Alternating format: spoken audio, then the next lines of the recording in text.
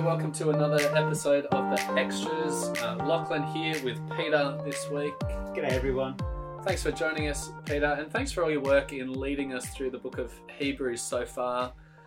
I think we're up to week 5 or so. It's been good, kind of getting into these early parts of Hebrews. On Sunday, we were just in the second half of chapter 4, first half of chapter 5. Give us the window summary. What do we see on Sunday? Yeah, well, Hebrews is bringing us back to this idea that Jesus is a great high priest. We met this idea a bit earlier on in chapter 2 and chapter 3, but didn't really get into it properly. This is where we start to really dig into it and find out what it means. So we sort of, at least I touched on the idea that we might not necessarily think we've got much need for a priest. Priests are not popular people in our world at the moment. But what Jesus does for us is so wonderful. Hebrews points out that Jesus has this lived experience of obedience, of being a human being who's tested and has to struggle, but obeys God through it all. And so when we come to Jesus, he gets us. He gets how we struggle, and he can sympathize with us. He can help us. Yeah, that's good. I found it so helpful that you raised that question. Why do we need a priest? I think that's a helpful question. We're not necessarily too familiar with priests these days, so it was a good way to understand a bit more of this text. I was thinking though, Peter, you talked about TV shows and priests. There was a whole thing about the hot priest in the last few years of TV. I don't know if you've picked up on that thread and that theme. Fleabag apparently is the one that I didn't watch it myself. Somebody at early morning church said to me, "Oh, Father Brown is very nice," but I've not watched that either.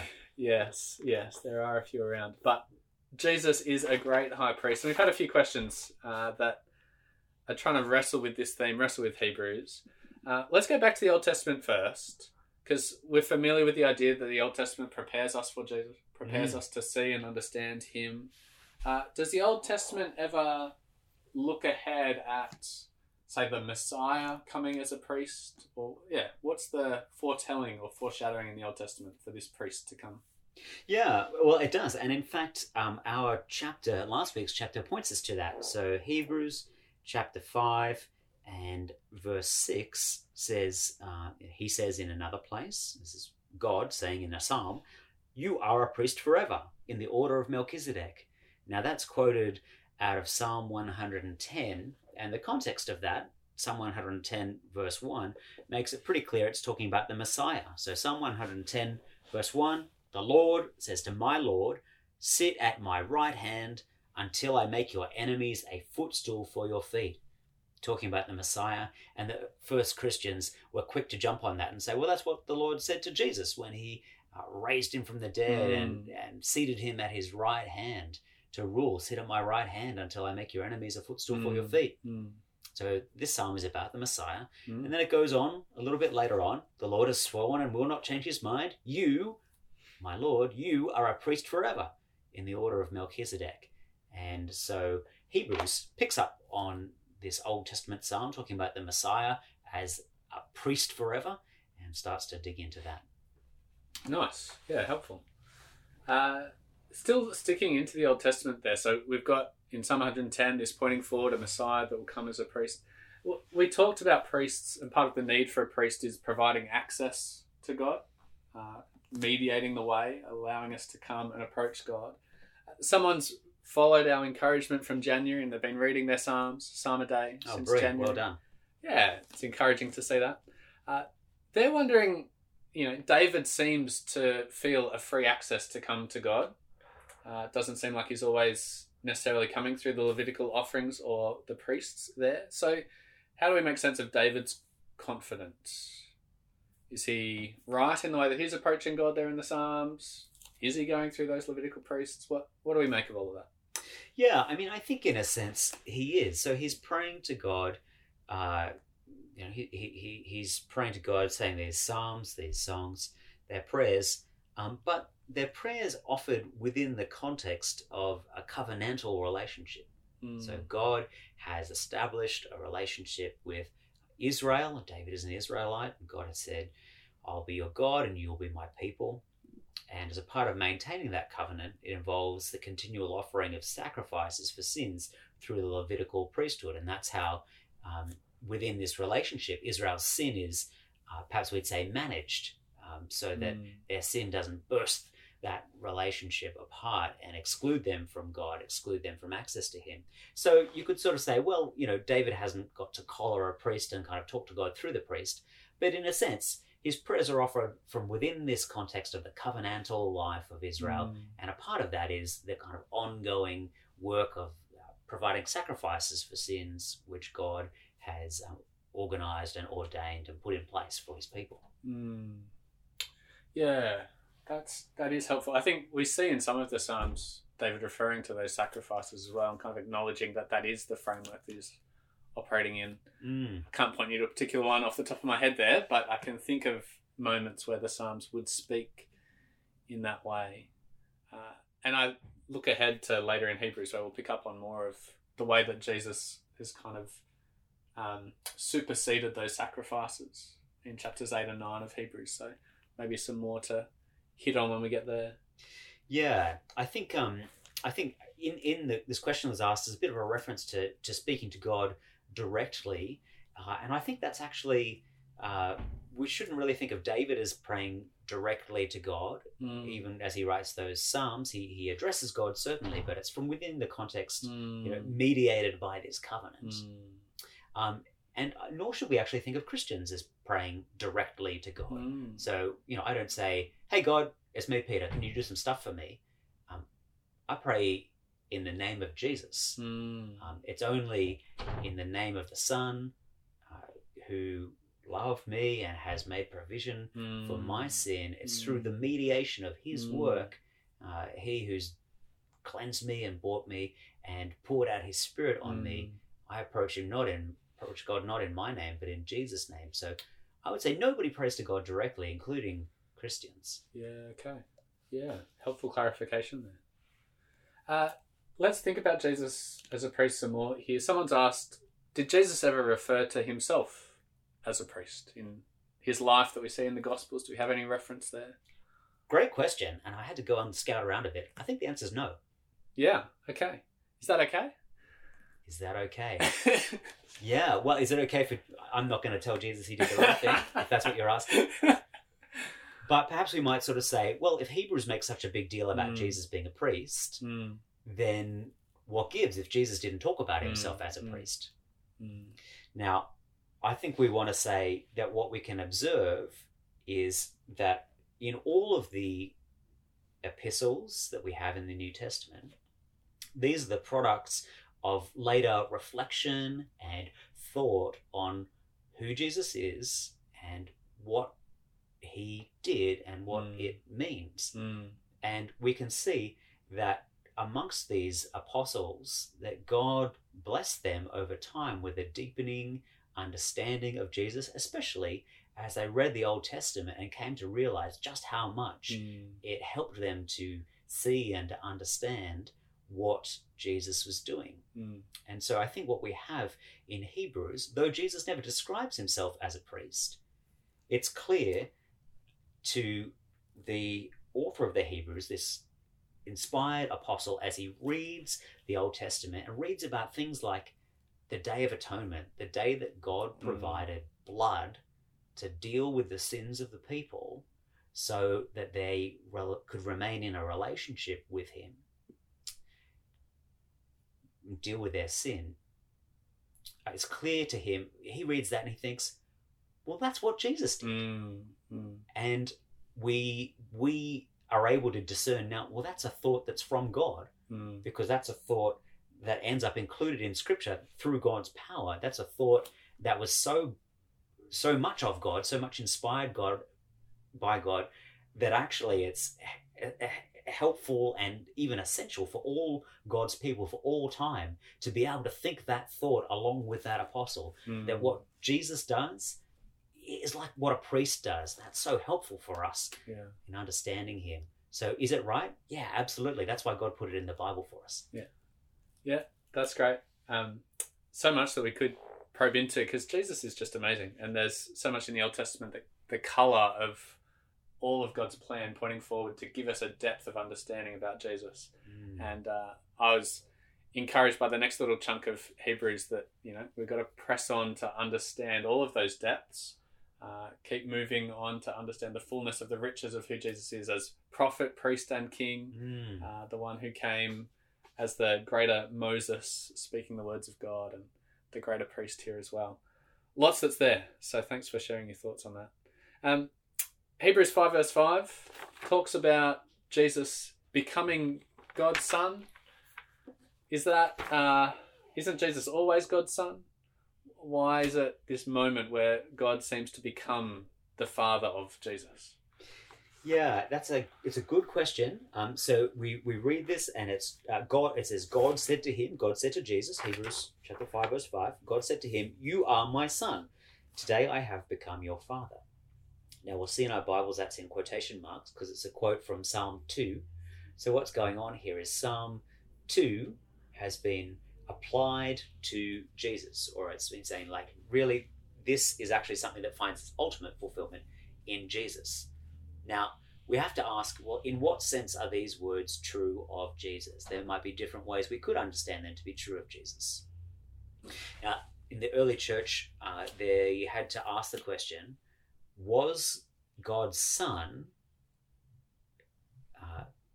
later than God? Was there God in the beginning, and then after some period of time, maybe a short period of time, but some period, did the Son come later? So was there a time when the Son was not? So there was no Son, and then there was a Son. Now, this is what we now know as the Arian heresy, because after kind of floating this idea and lots of intense theological discussion, it was decided, or really realized, that actually that totally explodes the gospel. It doesn't make any sense of the Bible or the gospel to think of Jesus as being kind of subsequent to God, less than God. That's just not how the Bible talks. The Bible talks about all things being made through him. So he's there, and so now we say in our creed, he's begotten, not made, as a way of saying, no, he didn't sort of become Son later on. He was eternally begotten of the Father. What does that mean exactly? Tricky to say, but it means that there never was a time there was no Jesus. He wasn't made later on. So was Jesus always God's Son? Or was the Son of God co-eternal with the Father, we might say? Yes. So on that level of God and God's being, we have to say yes. Perhaps we won't go into detail, but similarly, again in church history, there had to be the discussion, well, was the man Jesus just kind of a regular dude for a while, but then there was a moment maybe when at his baptism, maybe the Spirit came down on him, and then he was God's Son after that. And again, after a process of reflection, people realized, well, no, that's not the right way to think of it. Jesus is begotten by the Spirit, and in fact, he is the Son of God in all of his human existence. So, is Jesus always God's Son? Yeah, he is. Great.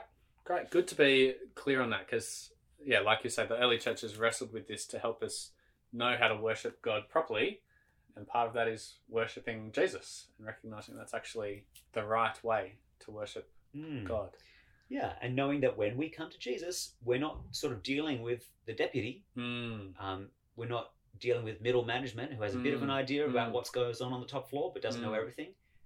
When we meet Jesus, we meet God himself and nothing less than that. Yeah, which Hebrews 1, right back in that first week, was so helpful in highlighting for us as well. This flows into another question that came through. If Jesus is our sympathetic high priest and representative, should we pray to Jesus instead of praying to God?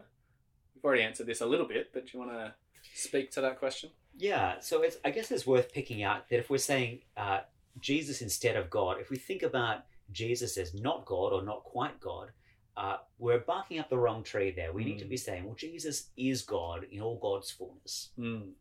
So Jesus is no less than God. So the idea of praying to Jesus instead of God, we could say, should we pray to Jesus instead of the Father? That's a fine question to ask. But we are making a mistake if we're thinking about Jesus and God as not quite the same. Yeah. Now, should we pray to Jesus? We can. Stephen does. Stephen prays to Jesus in Acts chapter 7. But the pattern really of Christian prayer is to pray to the Father through the Son in the Spirit. That's why when we pray, we often say, in Jesus' name, like we talked about before. So Jesus teaches us to call on his Father in his name. Yeah, we see that pattern. We've been praying a little bit across the last few services, the Lord's Prayer. Jesus taught us to pray to the Father. It's one of the places where we see that model. I found it really helpful reading a book by Tim Chester on relating to God in Trinity called Enjoying God, I'm pretty sure. I can see the cover. It's a pink one. Is it called Enjoying God? Yes, there we go. Peter's just pulled it off his shelf here, so we've got it in front of us. I always keep it close at hand. It's a good book, yeah. And he talks about this nature of prayer and just the distinction of the relationships that we have with each person of God, Father, Son, and Spirit. So that could be a good book to get a handle on.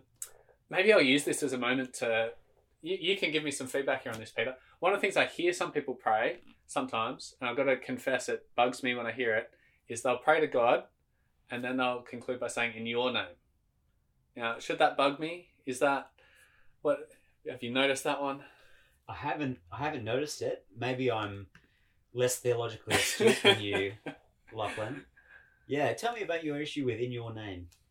I think like you have been mentioning, it to me, it kind of flattens out the nice distinction of saying we are coming to the Father through the Son, and that recognition that actually on our own standing we have no rightful place before the Father. So we need this work of Jesus as the priest. So it's not in the Father's name that we're coming to the Father, but we're coming to the Father in the name of his Son, who has opened up that access for us. So that's what's on my mind as I hear it. Anyway, might be an unusual little bugbear there, but it's one that I've noticed a little bit more in recent years. Well, I think it's I think we can probably say, as with in the New Testament, we get that thing where Stephen prays to Jesus. That's a bit of an anomaly, but I don't think he blots his copybook when he does it. He's all right. The Father will hear us when we offer our prayers to him. Yes. He's gracious and kind and sympathizes with us in our weaknesses. We might want to say it's a helpful and a healthy habit to actually think about the Trinitarian form of prayer, praying to the Father through the Son in the power of the Holy Spirit. And we miss some of the goodness that's available to us if we settle for some other substitute. Thanks for your gentle encouragement there, Peter, to not get bugged as much. It's very helpful. Another question here. Let's keep moving. If Jesus faced every temptation, so that's what's said in chapter 4 of Hebrews, verse 15. We have someone who has been tempted in every way as we are, yet without sin. But if he didn't sin, so he's tempted but he didn't sin, how can he fully empathise with us? Because we're tempted and we do sin. So there seems to be a difference there. How can Jesus empathise if he never sinned? Yeah. Well, Hebrews is stressing that Jesus has been subjected to temptation. So that's the main point that's looking to make. So the experience of being a human being with the weaknesses inherent in being a human being. So we talked about things like being scared, hungry, tired, that have to do with our human limitations. Jesus inhabits all of those as we do. And has to face temptation under those conditions. So he faces temptation as a human being. So in that sense, he empathizes. It's really good news that Jesus doesn't identify with the experience of sinning. That's great news. Much, much better for us that Jesus can't identify with sinning than if he can identify with it. Because Jesus... yet he did not sin, Hebrews says. This is the very important qualification that Hebrews insists we have to make.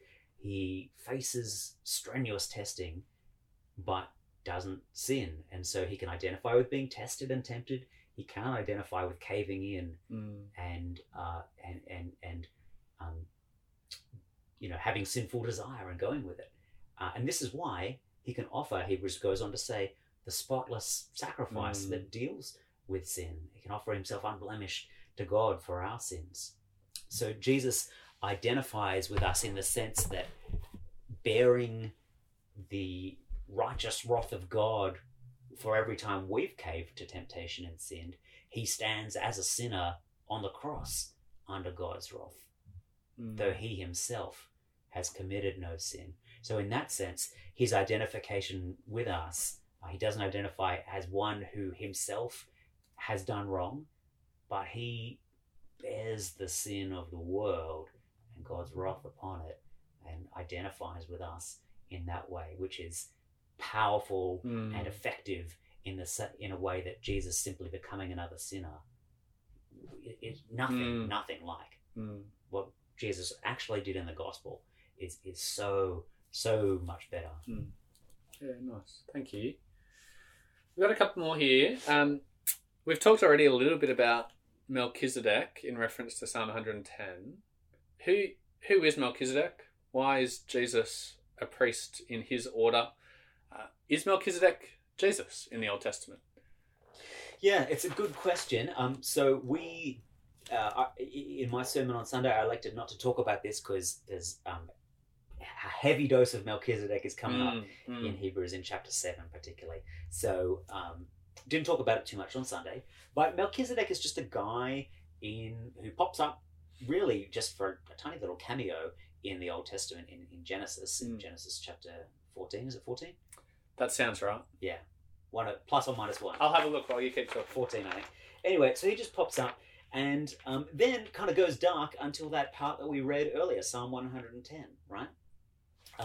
So Melchizedek is a priest guy from Genesis, from chapter 14. Chapter 14, very nice, who meets Abraham.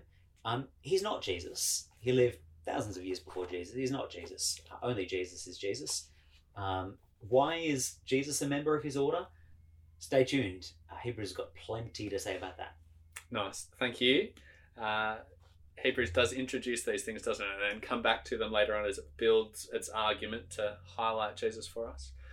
Well, we've got a couple of questions now that will help us, I think, in the application of this passage. Someone's asked, if Jesus is our high priest and he's also, according to Matthew 23, our teacher, then why do we need pastors? What are you and I doing here if we're not priests for people, if we're not teachers for people? Are we really necessary? Yeah, what a good question. Why do we need pastors? Yeah. Are you asking me back? Sure. Well, look, I'd go to Ephesians 4. I think that's a helpful place that unpacks the gifts that God has given the church. But as I go there, I'd also say that there is a helpful critique here of some elements of Christian community that have continued to see a place for some of these priestly activities and not necessarily given Jesus the fullness of this priestly role. So I think, within the Roman Catholic Church, there is still a sense in which priests are called priests, and they're taking on some of these Levitical type activities of mediating between humanity and God. And I want to say that's not what we're here for as pastors. Jesus is pretty strong in condemning and critiquing that, and Hebrews shows us why we don't need that anymore. So yeah, we're not priests, and we ought not be called priests, and we're not mediating between man and God. We're not offering sacrifices. For example, when we share the Lord's Supper, we're not priests making sacrifices. One of the priestly duties, that of teaching, the New Testament would say is something we all share as Christians, and so not something that's unique to pastors either. But the New Testament in 1 Peter would say we're a kingdom of priests, and all of us have become priests now in that function of sharing God's word and communicating the word of God to one another.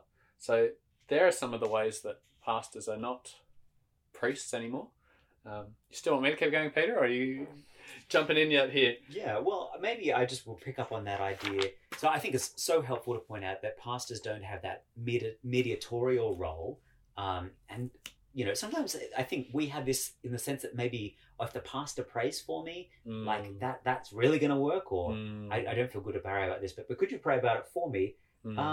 Yeah, love to pray for you. But as a brother, God's not going to listen to me any more than he listens to you. Maybe I think on the idea that Jesus is the church's teacher, I think we would have to affirm that, yes. He is ultimately our only teacher. Don't call people rabbi because you've got one teacher. Yeah. That's right. But Jesus gives teachers to teach what he has taught. Teachers under his ultimate authority as the church's one teacher. There is a teaching office in the church. Jesus appoints people to do his work through his Spirit. Like it says, for example, in Ephesians 4. Yeah, I've flipped that open. It's worth reading out. Ephesians 4 verse 11. He himself, the risen and ascended Jesus, gave some to be apostles, some prophets, some evangelists, some pastors and teachers, to equip the saints for the work of ministry, to build up the body of Christ, until we all reach unity in the faith and in the knowledge of God's Son. So the pastor there is a gift of Christ to his church, to equip all of the saints, to equip the church to build one another up. So there is a function there that doesn't make the pastor a special category of super Christian or anything like that, but just a particular function of equipping. The function that the pastor doesn't have is the function of a priest, because Jesus is our one high priest. Yeah, that's great. I hope that's been helpful for the person who asked that one. Last question for you, Peter. Hebrews encourages us to boldly come towards God through Jesus. Sometimes we might lack that boldness and confidence. Person has asked, why do I occasionally lack confidence in approaching Jesus when people so easily let us down? Yeah, I want to say thank you to that person for asking that question. I'm sorry to hear that you sometimes lack confidence in approaching Jesus. I'm not totally clear on how that works. What is it about people letting us down?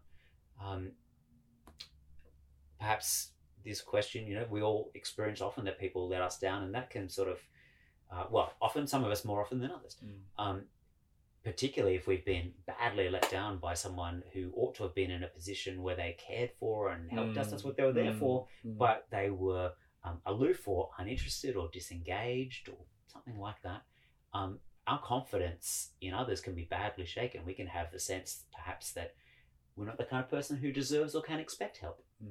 Some of us have that kind of a thing in our background, and if that's the case, that's the same thing.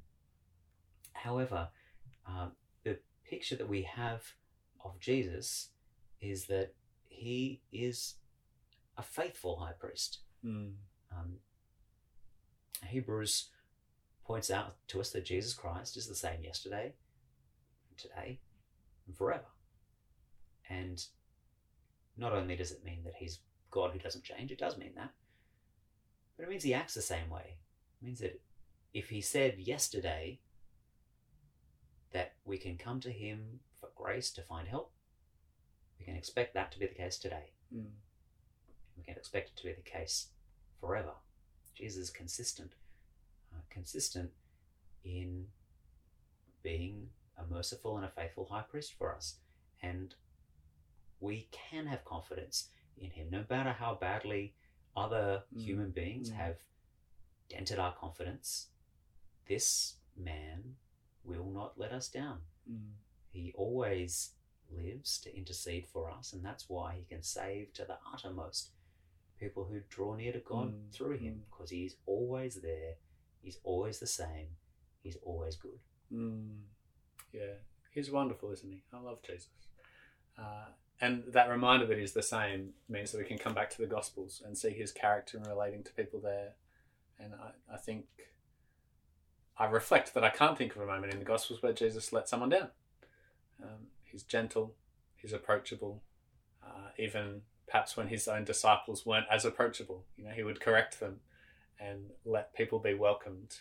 He would welcome them in and gently forgive and love and speak what is needed to them. That's the same Jesus that we come to now. So it's wonderful to meet Jesus in the Gospels and know that he hasn't changed. That's right. Yeah. I mean, he says, "Come to me, Mm. all who are weary and burdened, Mm.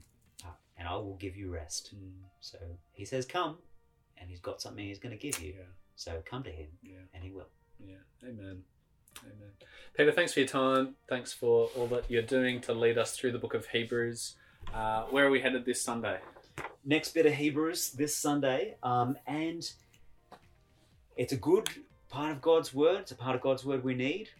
It's a confronting word. Hebrews mixes together deep and rich talk about Jesus, inspiring encouragement, and strong, severe warnings. And that's what we've got this week. We've got a serious warning coming up, mixed in with some also strong encouragement. So we'll find a challenging time as we come to church next Sunday, but it's a word from God given to us to hear and to heed so that we keep on holding fast. Wonderful. Look forward to it. We'll see you then. All right, bye everyone.